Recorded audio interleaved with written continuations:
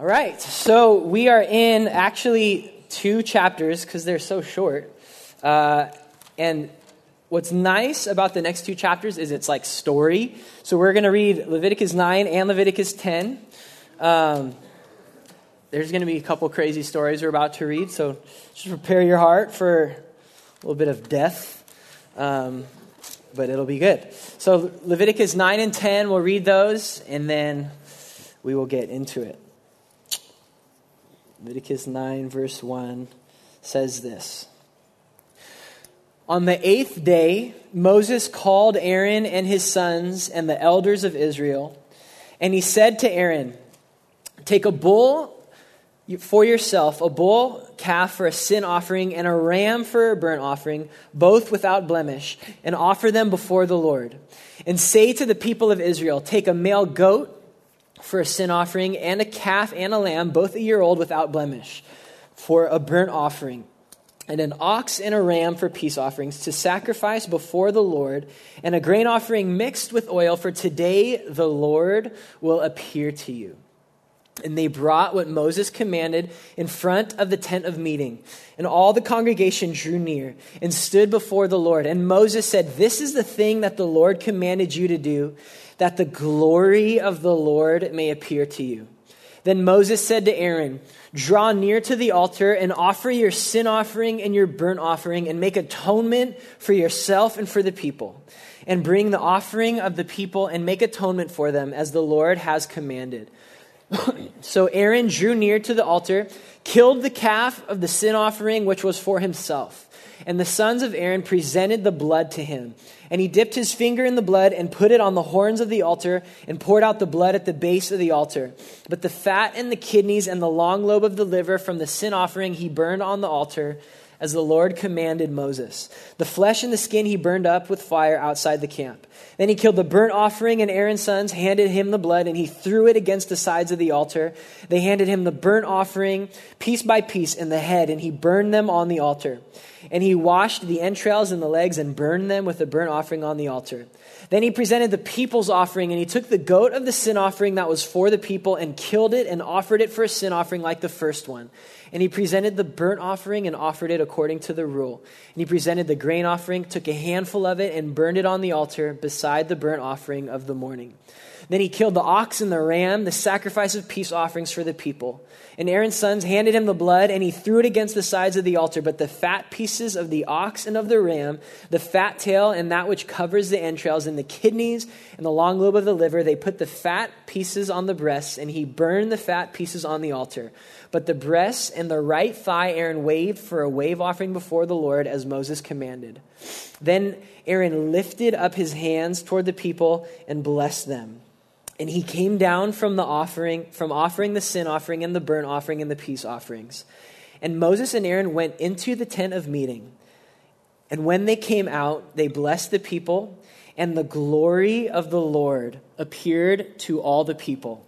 And fire came out from before the Lord and consumed the burnt offering and the pieces of fat on the altar. When all the people saw it, they shouted and fell on their faces. Now, Nadab and Abihu, the sons of Aaron, this is the next day, each took his censer and put fire in it and laid incense on it and offered unauthorized fire before the Lord, which he had not commanded them. And fire came out from before the Lord and consumed them, and they died before the Lord. Then Moses said to Aaron, "This is what the Lord has said. Among those who are near me, I will be sanctified, and before all the people I will be glorified." And Aaron held his peace. And Moses called Mishael and Elzaphan, the sons of Uzziel, the uncle of Aaron, and said to them, "Come near, carry your brothers away from the front of the sanctuary and out of the camp." So they came near and carried them in their coats out of the camp as Moses had said. And Moses said to Aaron and to Eleazar and Ithamar his sons, "Do not let the hair of your heads hang loose, and do not tear your clothes lest you die, and wrath come upon all the congregation. But let your brothers, the whole house of Israel, bewail the burning that the Lord has kindled. And do not go outside the entrance of the tent of meeting lest you die, for the anointing oil of the Lord is upon you." And they did according to the word of Moses. And the Lord spoke to Aaron, saying, "Drink no wine or strong drink, you or your sons with you, when you go into the tent of meeting, lest you die. It shall be a statute forever throughout your generations. You are to distinguish between the holy and the common, and between the unclean and the clean. And you are to teach the people of Israel all the statutes that the Lord has spoken to them by Moses." Moses spoke to Aaron and to Eleazar and Ithamar, his surviving sons. "Take the grain offering that is left of the food offerings and eat it unleavened beside the altar, for it is most holy. You shall eat it in a holy place because it is your due, and your sons' due from the Lord's food offerings, for so I am commanded. But the breast that is waved and the thigh that is contributed you shall eat in a clean place, you and your sons and your daughters with you. For they are given as your due, and your sons' due from the sacrifices of the peace offerings of the people of Israel. The thigh that is contributed and the breast that is waved they shall bring with the food offerings of the fat pieces to wave for a wave offering before the Lord. And it shall be yours and your sons with you as a due forever, as the Lord had commanded." Now Moses diligently inquired about the goat of the sin offering, and behold, it was burned up. And he was angry with Eleazar and Ithamar, the surviving sons of Aaron, saying, "Why have you not eaten the sin offering in the place of the sanctuary? Since it is a thing most holy, and has been given to you that you may bear the iniquity of the congregation to make atonement for them before the Lord. Behold, it was not brought into you into the inner part of the sanctuary. You certainly ought to have eaten it in the sanctuary as I commanded." And Aaron said to Moses, "Behold, today they have offered their sin offering and their burnt offering before the Lord, and yet such things as these have happened to me. Would the Lord have approved?" And when Moses heard that, he approved. All right, the word of the Lord. Let's thank God for it. Jesus, you are so good, and your word is good. And I thank you for these two stories, these 2 days that are right next to each other, God, and for how it shows us who you are, Lord. That you are the lamb that was slain, and you are also the lion of the tribe of Judah. God, that you are merciful, and yet you are holy. God, that you are near to us and with us and closer to us than anything, and yet you are still perfect and holy and to be feared. God, you are worthy. And so right now, would you just bless us together as we open your word? Teach us what you want to say to us from your word, God. We love you. Thank you for these that are able to come and be here, God. Would you sustain them in their minds? And above all, would you speak to them? Show them who you are, God. We want to behold your glory tonight. You are worthy. It's in Jesus' name. Amen.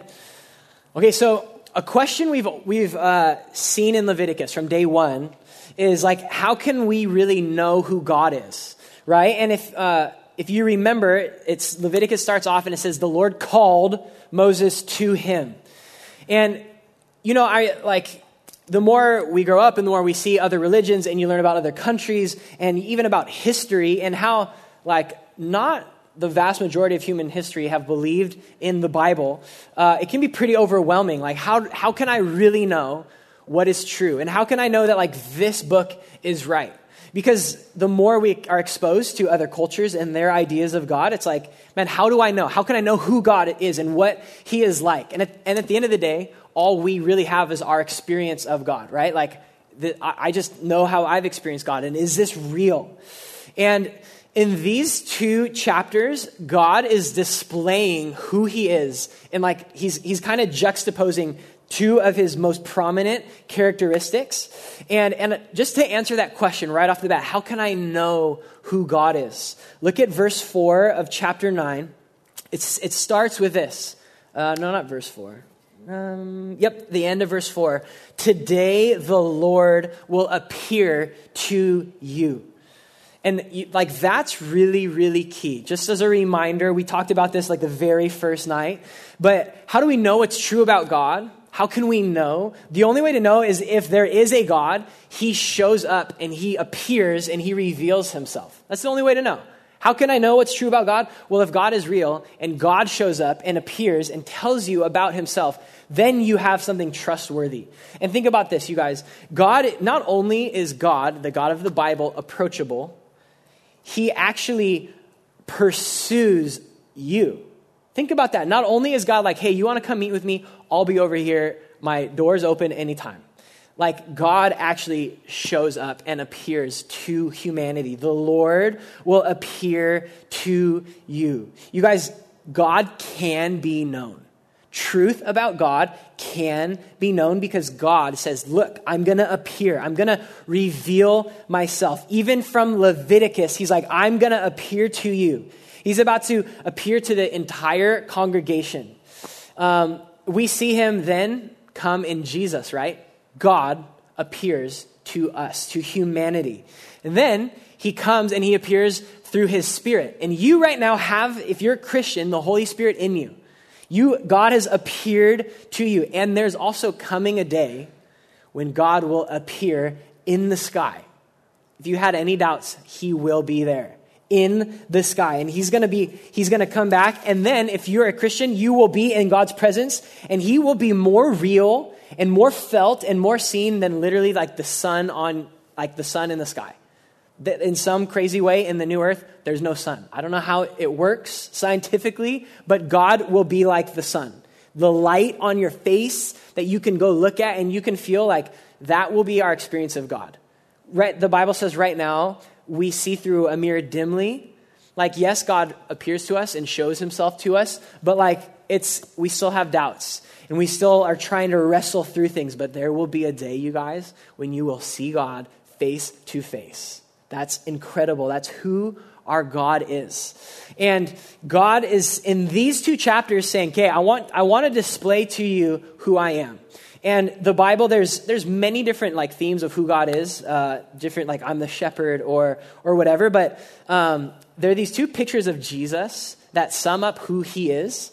And I don't know of any two chapters placed next to each other that more clearly display who Jesus is than these two chapters in Leviticus, honestly. And it's that Jesus is a lion and a lamb. That's who Jesus is. He's like, do you know who I am? I'm like a lion and I'm like a lamb. And I'm going to display that of who I am in Leviticus 9 and Leviticus 10. In general, we see the lamb and the presence of God and the pursuit of God and that he's so near to us in Leviticus 9. And in Leviticus 10, he's like, and I'm still a lion. And don't mess with me. And I'm holy. And look what happens when I flex my muscles. And everyone's like, oh my gosh. So we're going to see the two characteristics of Jesus in these two chapters. And so we're just going to walk through those and we're going to behold our God right now in these verses. And so the first thing to notice, chapter 9, verse 5, it starts off the setting, what's happening is it says they brought what Moses commanded and all the congregation drew near and stood before the Lord. Okay, so up to this point, all that Leviticus has been is instruction. There's been no storyline. It's just been instruction.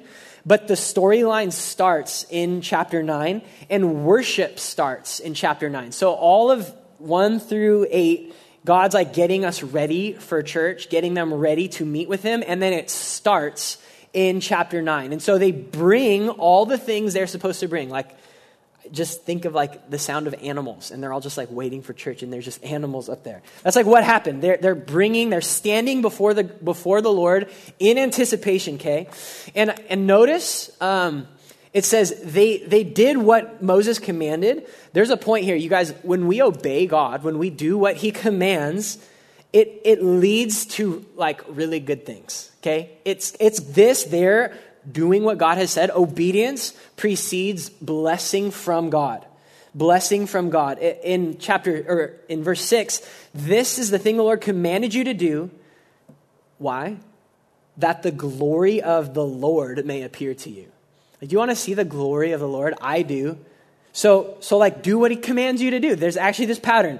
If you do what I tell you, watch what I'm about to do. Watch what I'm about to do. If you were over it that day, you just didn't show up to church, like, bummer, right? Like, you missed out on something incredible. And so 2 quick notes on obeying Jesus, because obedience really matters even to a Christian right now, to you. Number 1, you guys, obedience is for our good. Oftentimes, like, we think of God like just trying to ruin our life, but we just got to do it, and it'll be worth it one day. But listen to this verse in Isaiah 48. When you doubt obeying Jesus is worth it, listen to Isaiah 48, verses 17 and 19. And things are going really bad for them at this point. Thus says the Lord, your Redeemer, the Holy One of Israel. I am the Lord your God, who teaches you to profit, who leads you in the way you should go.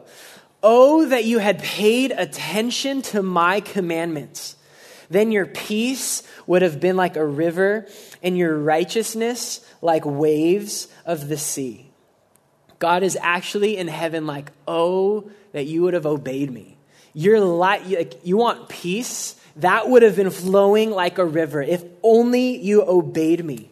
You guys, when we obey Jesus, we'll put it this way. When we don't obey Jesus, we are like a fish trying to live outside of water. That's literally what it's like. Like, you were designed by God, you were created to live in a certain way, and God's like, hey, this is it. And when we rebel, we're like, I'm sick of this water. I'm going to go be like those birds and those animals, and I'm going to go be free. Freedom, right? I'm just sick of these rules, and we jump out of the water, and like, are we free? Like, we can't breathe, we can't move, we flop around until like a seagull comes and eats us. When we obey Jesus, we are operating in the way we were designed to flourish.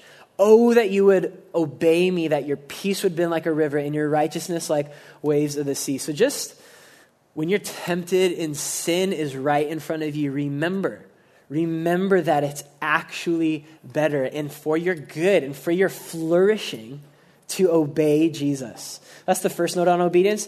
The second note on obedience is when we obey God, like, God shows up. In some crazy way, God shows up. Verse 6, this is the thing the Lord commanded you to do, that the glory of the Lord may appear to you. That the glory of the Lord will appear to you. And here's kind of how this practically works out. Like, we were not saved because we obeyed God. We actually all disobeyed God. We were saved by grace. So your foundation of your relationship with Jesus is that you disobeyed, but God loves you anyways. But now that you've been saved by grace, the more you obey, the more your relationship will grow. And the more you rebel, it's like spitting in the face of this person that you want to have a relationship with. Without obeying God, like, there's no relationship. There's just no relationship. Like, you're not going to experience the glory of the Lord when you're just like, peace out. Thanks for saving me, but I don't want you anymore. I don't want your ways. I want my ways. And as we grow in love for Jesus, Jesus says, if you love me, you'll obey my commandments. This is like the way relationships flourish, is when we're not just like, screw you, I don't want to be with you. The more you obey Jesus, the more you're going to experience his presence and his glory in your life. That's just true. And then the last thing to notice here is I want to point out that in verse 5, I think. Yeah, verse 5. It says, all the congregation drew near and stood before the Lord. This is a picture right here of like what we're actually doing. It says picture of a gathering, a corporate gathering. And church history changes and ebbs and flows, but we live in a time where the gathering of the saints is like, it gets criticized pretty often, right? We're like, hey, gathering's cool, but like, it's really about discipleship, or it's really about like community, or it's really about like serving the poor and justice. And like, yeah, gathering's cool, but like it's really about these other things, and I'll gather when I feel like it or when it's convenient for my schedule. And yet the gathering, you guys, is actually, it's essential. It's essential. I'm not saying these other things are wrong. They're not wrong. Yes and amen. But in Hebrews, it says, don't neglect to meet together, as is the habit of some. The writer's just like calling out some people. But encouraging one another, and all the more as you see the day drawing near. You guys, there's just a special blessing when we gather around Jesus corporately together. There's just a blessing. And when we don't gather, do you know how wolves hunt? This is actually so sad. Wolves will attack a pack, and they'll just identify like the loner or the sick one or the one who can't run. So there's actually safety in numbers. So if you're a sheep, you're pretty much your only defense besides your shepherd is like, there's a lot of us. So even when they come to hunt, like hopefully they won't get me, right? Like there's just a lot of us. That's actually all kinds of animals like that. But wolves go until they find one that's isolated, and then they all just lock in on that one. They lock in on that one. You guys, when we don't gather, we're just like, hey, Satan, attack me. This, like, here I am. I got no one has my back. No one's telling me where to go. No one's there to protect me. The more we isolate ourselves from the gathering, we're like putting ourselves in danger. And here's the thing. We actually, for our flourishing, this is not a popular thing to say, but we need to be submitted to biblical authority. Like, we were created to be under authority. It's not super popular for like our American freedom, like, no, I rule myself through my vote, but like we were designed to be under authority, and we flourish. You guys, God would rather have you be under a sinful, broken authority than have you just be like righteous on your own. He would actually rather you be in submitting yourself to a sinful group of people. He'd actually rather have that. That's better. We need that. He's like, I know they're broken. I know pastors are broken. I know church is broken. Well, heater's coming on. But we need to be submitted. And I think what we do is like, oh, those pastors or that person, they don't get me. And so we just move on. Like, we need to be under authority. The same thing, you guys, you need to be submitted to one another. We actually need community. Yes, broken humans in our life submitting to one another. Like, this is just true. When we move jobs or move churches because of difficulties, we're bringing our difficulties with us. We just are. We are actually part of the problem. We are broken. And so that's just part of how it is. The gathering, yes, it's broken. The gathering, honestly, sometimes it's ghetto. Sometimes it's like, oh, this is not going well. This is not smooth. This whole thing is not a show. It's not a show. We have to have some practical things so we can hear each other and see each other. But this is not a show. This is a gathering around Jesus. And our soul needs to be gathering. And when we do, some really amazing things happen, you guys. So good job coming tonight. But I want to encourage you, hey, plug into a church on Sunday mornings. Plug in, commit to it. Like, that's in your schedule. You move other things for that. Not to be religious, not because like, yes, I go to church, but for your own good. It is good to be submitted and gathered as a church. So that the whole gathering comes, worship is about to start. We're going to jump ahead to verse 23. Because they make all the sacrifices. Aaron does all the sacrifices. The sons hand it to him. And then verse 23, this is what happens. Is Moses and Aaron went into the tent of meeting. And when they came out, they blessed the people, and the glory of the Lord appeared to all the people. And fire came out from before the Lord and consumed the burnt offering and the pieces of fat on the altar. And when all the people saw it, they shouted and fell on their faces. Like, I wish I even knew what that looked like practically. Like, was it like this beam of fire?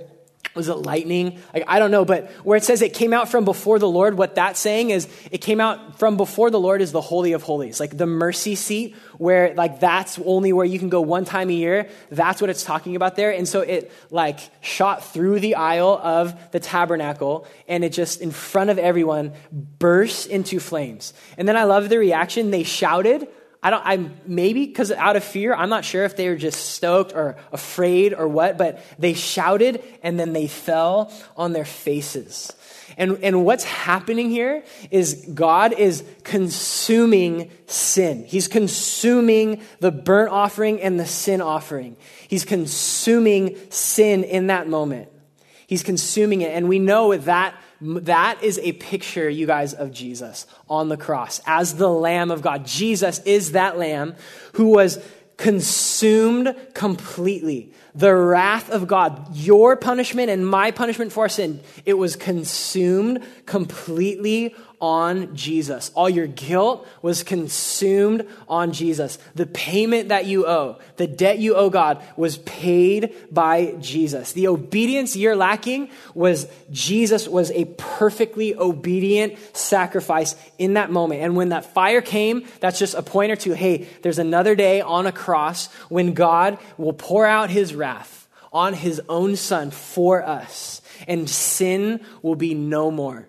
No more punishment, no more condemnation, no more guilt. You don't owe God anything anymore. You could never repay him. Jesus paid your debt in full on the cross.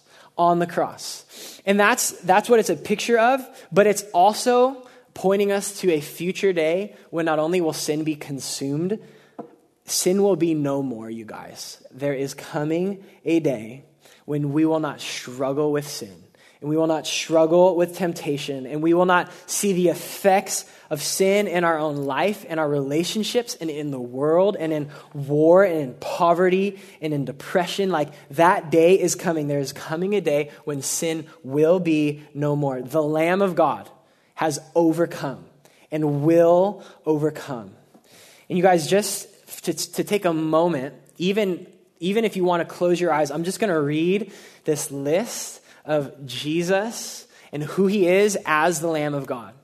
You guys think about this. Jesus, the Son of God, was actually killed.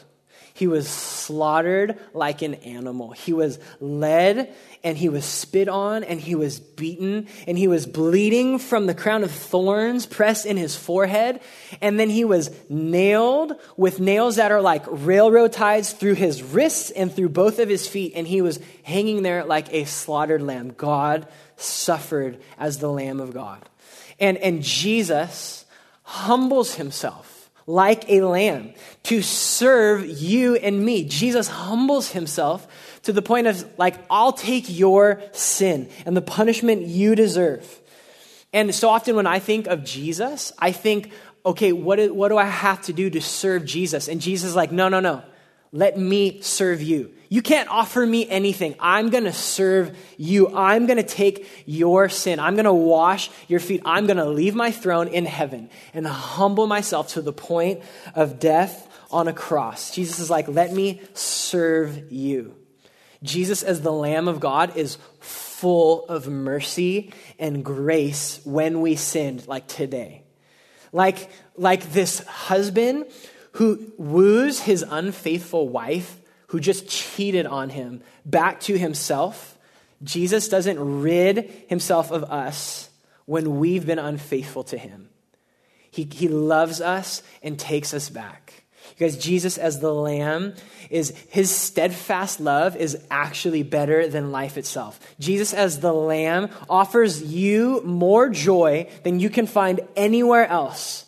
Jesus as the Lamb made a way for you to know your heavenly Father and invites us in to be adopted as a son or daughter of God forever. Jesus as the Lamb is always present. He is so near, he will never leave you or forsake you. Jesus as the Lamb is a friend who has loved you better than any friend and is closer to you than any brother or any sister or any friend, and he will be more faithful to you every day of your life. Because Jesus is gentle to us. His kindness leads us to repentance.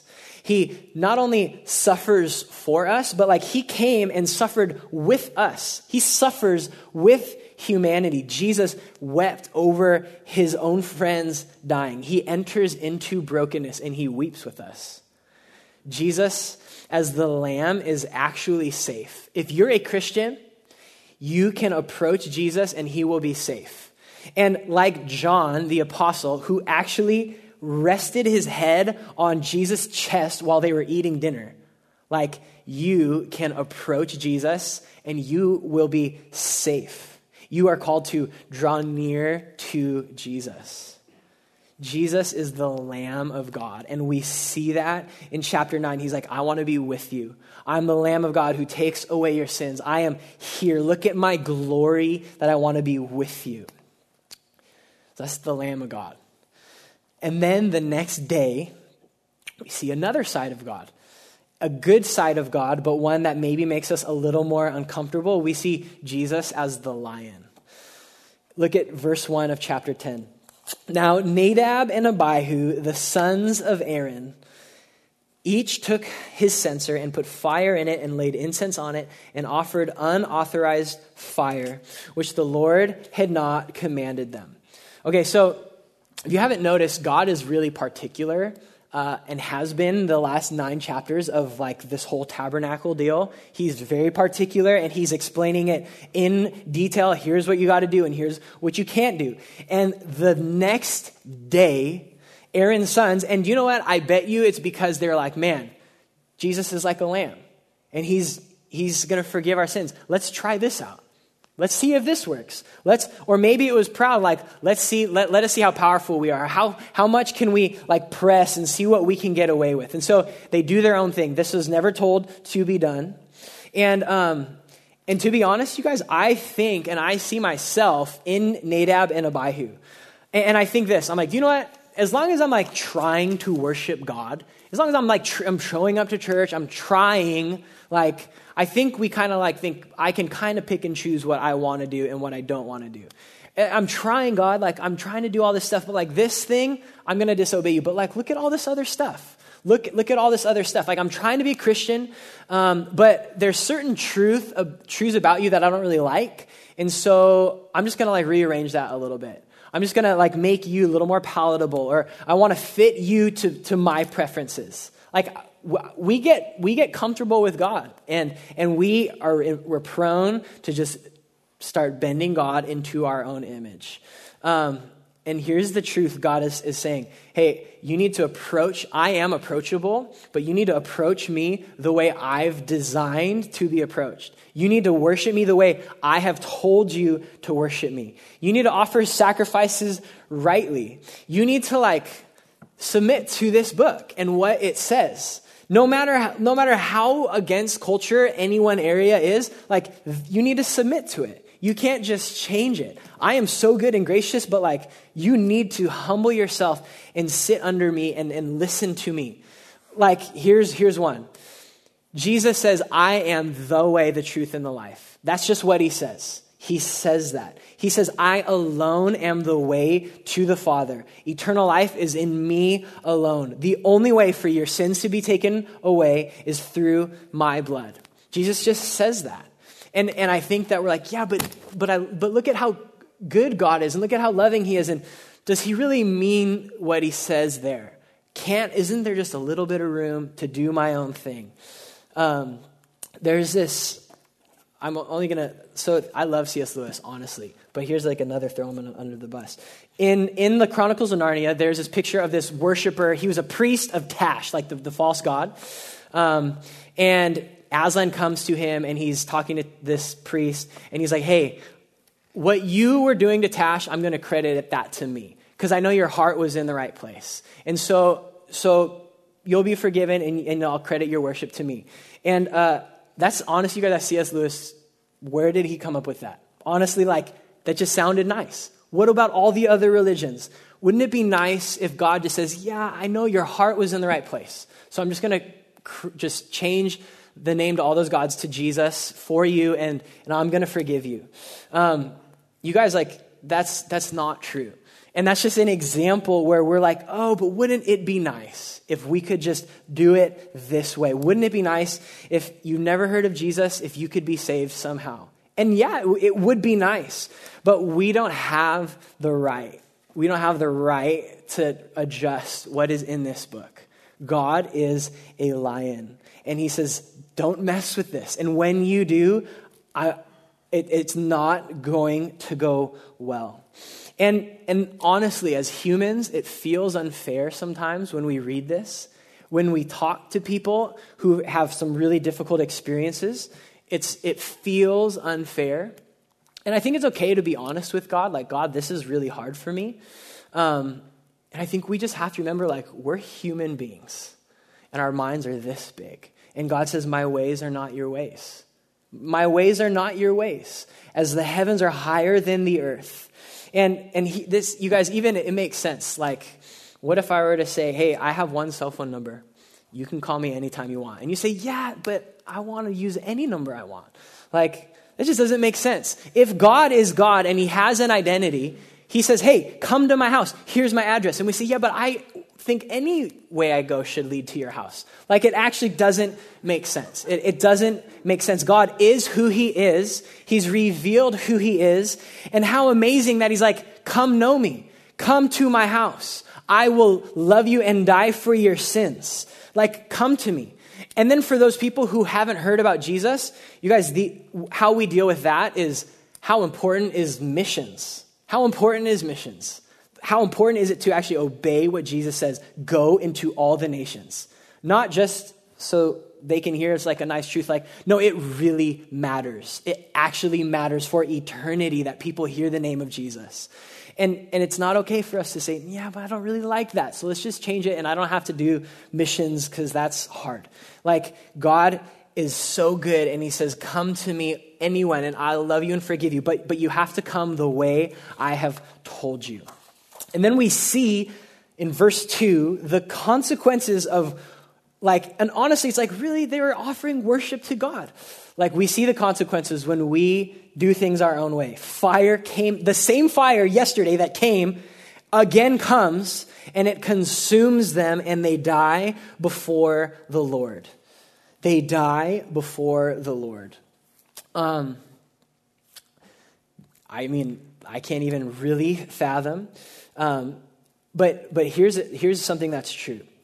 You know what's crazy?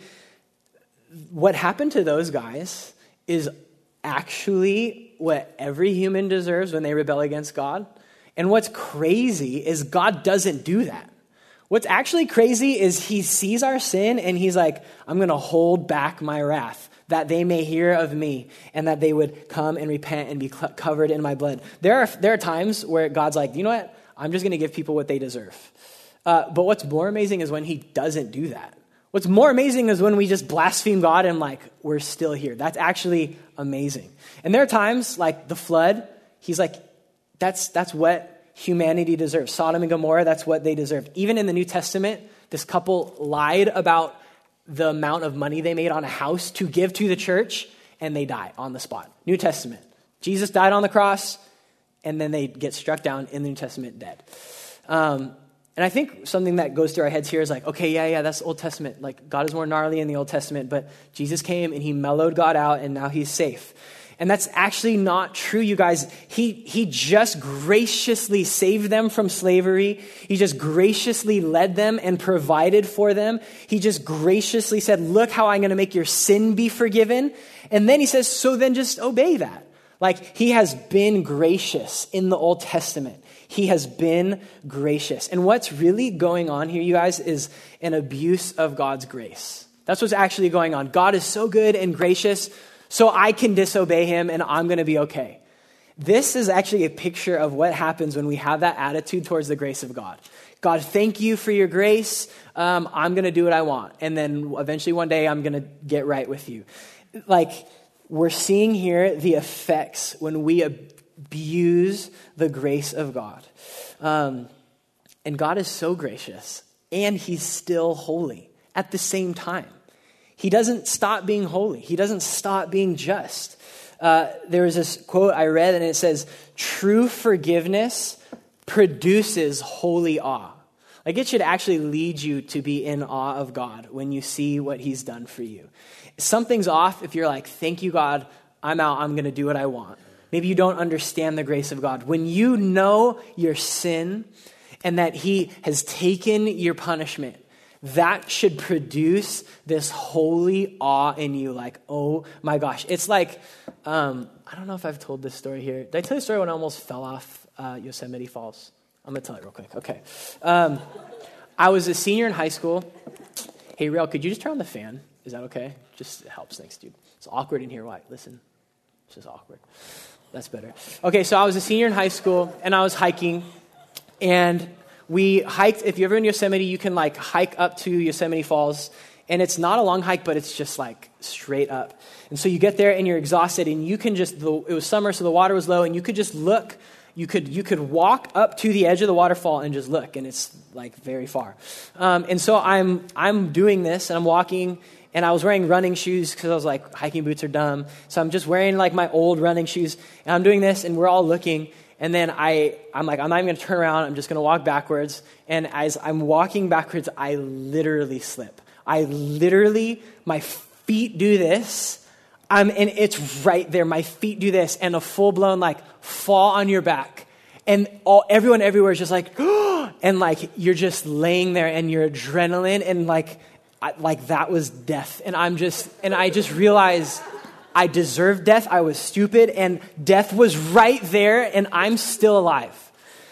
When that should be our experience, when we know how God has saved us. Like, I deserved eternal death, and he rescued me. It should have that like visceral, oh my gosh. And then what a slap in the face if we're like, thank you, God. And then we just continue to live recklessly and we continue to abuse him. God is still holy. And the more we understand our forgiveness, the more it produces this thing in us that's called the fear of God. The fear of God is a good thing. It's actually a Bible thing. Let me read to you Psalm 130, verse 4. But with you there is forgiveness, that you may be feared. With you there is forgiveness, that you may be feared. The gospel, the blood of Jesus, should lead you to fear God. It should lead you to be like, oh my gosh, God is so holy and so righteous, and that God saved me. The fear of God should be part of how you walk with Jesus. Like, it's like you go on a walk with a lion next to you. And because of the gospel, the lion actually loves you and he's for you. But guess what? He's still a lion. And you look over at like his claws and his teeth and his power, and you know in 1 second, that lion could, if he turns on you, it would be really bad. But he's actually safe because he loves you, but he's still a lion. He's still a lion. And when people who have not really been saved abuse his grace, there are times in the Bible where he's like, hey, don't forget who I am. I'm still a lion. I am still a lion. And this is so heavy, but the fire, remember where it comes from? It came from the mercy seat. There's this thing in the tabernacle called the mercy seat, which is called the mercy seat because it represented the covering of sins. It's like a seat, like you put it on top of the Holy of Holies. This is the mercy seat. God is merciful. He covers our sins. That's pointing to Jesus. Jesus is the mercy seat who covers our sins. But imagine the fact that fire came from the mercy seat to kill them. The place where mercy is, it then came to kill them. That commentary I've been reading, the guy from the 1800s, says this. It is like the events that will attend Christ's second coming, when from himself, the mercy seat itself, fire shall consume his foes, and their cry, though the Lamb himself hear it, shall be in vain. He consumes all that have defiled him, and many among these shall be found in the act of holding up the incense of vain worship, and they will be consumed. There's going to be a day when Jesus comes back, and everyone's like, okay, I'll worship you, Jesus. That's like the worship of Nahab and Abihu. Like, okay, I'll worship you. And he's like, I know your heart. You aren't worshiping me. You're trying to save yourself. And the Lamb comes back. The mercy seat himself comes back and judges the world. Chapter 10, verse 3, God says this. This is what the Lord has said. Among those who are near me, the Lamb, I will be sanctified. And before all the people, I will be glorified. You guys, to be near to God, praise God, we can be. God is to be sanctified, meaning set apart, holy, like unlike anything else. And before all the people, I will be glorified. The nearer you are to the Lord, the more holy and the more fear of him you should have, as crazy as that is. There's this story. So we know David. We love David. If you read the Psalms, you're like, man, he understood the Lamb. He understood how good it was to be near the Lord and pour his heart out to the Lord. And there was this time in his life where he was finally king and the enemies stole the ark. And he was like, hey, let's go get the ark back. That's like God. That's God. That's the ark. So he goes to get the ark back. And he's like, do you know what? I'm just going to come I'm going to get a brand new cart and these new oxen, and it's going to be awesome, and we're going to bring it back, and we're going to celebrate. And so he puts the ark there, and this walking on this cart, and they're worshiping their hearts out, and an oxen stumbles, and the cart does this, and a guy touches it, and he dies. And David, it says, he is angry. He's like, God, what are you doing? And did you know that God told people, hey, when you carry my ark, only the Levites carry it, and they carry it with poles. It's just like a random little detail. Who knew that? So David's like, it doesn't really matter. I'm going to get a cart, and it's going to be new and nice, and we're going to roll in, and it's going to be awesome. And God is saying, hey, you have no respect for my little commandments, and I want you to see how you need to fear me. And it says in 2 Samuel chapter 6, David feared the Lord that day. That day was the beginning of the fear of the Lord growing in David's heart. And so then David is upset and he's like, God, why are you so gnarly? And then it says he goes back 3 months later with the Levites and they carry it and they bring it in rightly. And he's sacrificing unto the Lord. You guys, if you want to be near to God, he needs to be set apart in your life. He needs to be seen as the lion itself. And trip out on this. In verse 3, it ends and look what Aaron does. It says, Aaron held his peace. Okay, he just had 2 sons die in front of him in public. God literally just killed his 2 sons, and he holds his mouth and he doesn't say a word. Like, that's a real human being who just lost his sons, and he holds his peace. I think we're more like Job. Like, God, I have some thoughts about this situation. I think you need to hear them. And honestly, like, are you able to hold your peace, keep your mouth shut when God says or does something difficult in your life? Or do we think God needs to maybe adjust what he's doing? God isn't actually just. Do we actually put ourselves in the judgment seat, like we're the judge and God's down here and he needs to hear what we think about him? And I think we even say things like, man, God would never do that. You see what we're doing? We're like, I'm judging and he's down here. God would never do that. God, he's not that way. My God, the God I know would never do something like that. Are we able to actually just hold our peace in a moment like that? And then God goes next level in verse 6, and he says, don't mourn. If you're Aaron, you're not going to let your hair hang loose. You're not going to tear your clothes lest you die. Like, what is that? So, side note, mourning is okay and it's biblical. Jesus mourned the death of his friends. Jesus wept over Jerusalem. But what's going on here is God saying, I need the people to see that you are saying, hey, this is what happened is right. God, you are right in this. You are right. And so Jesus is a lion still right now. He is the Lion of God. And as heavy as that is, I'm going to read us another little list of Jesus as the lion, and listen to the fact that this lion is for you. Imagine if Jesus was a lamb who's like, I got your back. And he's like, thanks, Jesus, the lamb. He's also a lion who's got your back. He is for you. That you want a God who can be a lion. You actually do. You actually do. So listen to this listen to this list. Jesus as the lion is so holy. He will consume any and every imperfection in the universe. There's coming a day where there will be no imperfection. Jesus as the lion is so powerful, he will destroy every last enemy of his. Every person and kingdom and Satan himself will be made a footstool under his feet. He has no limits. Jesus as the lion can do all that he pleases, and he does all that he pleases. Listen, Jesus as a lion is this solid rock that you can turn to in times of trouble. You know how this is old school, I think it still happens, in a sailing boat, there's this thing called a ballast, which is a weight that keeps the boat from just tipping over in storms. Jesus is like the ballast in your ship. You want him to be gnarly and mighty and like this rock, because you're going to go through storms, and Jesus is like, hey, I'm steady, I'm strong, I'm bigger than this storm.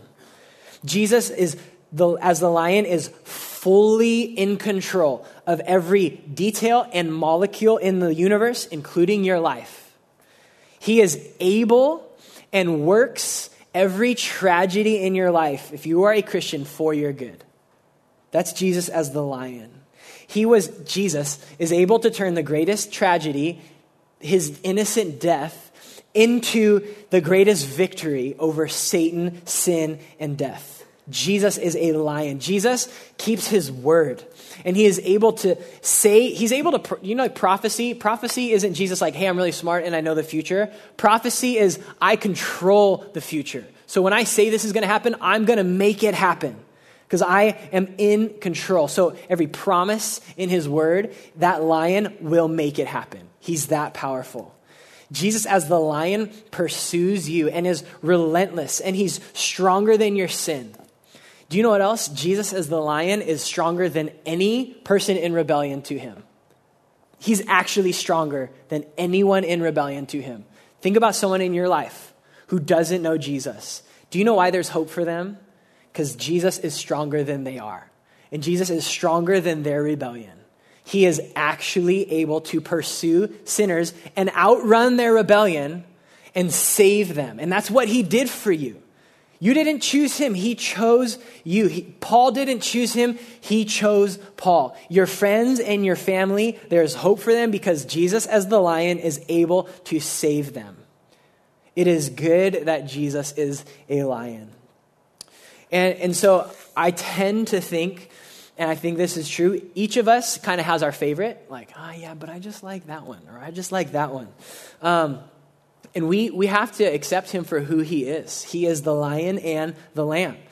He is both. And think about this, the same fire that came from heaven and blessed and just blew everyone's mind in chapter 9 was the same one that killed Nahab and Abihu in chapter 10. So God, as this crazy lion and this lamb, we need him both. And does your relationship reflect both of those things? Is he only a lamb to you? And I'll say this, beware, watch out lest you perish like Uzzah or Nahab and Abihu. If he's only a lamb, you need to be really, really careful that he doesn't teach you like he taught David. And if he's only a lion for you, what a tragedy to never know the Lord like David, like Mary Magdalene, like John resting on his chest. What a tragedy to never know the nearness of Jesus. And so we're gonna worship this God right now, who is insane. He is so amazing and holy and dangerous and yet safe at the same time. He is able to forgive you of every sin. Yet he warns us, hey, like, get your life right. Don't abuse my grace.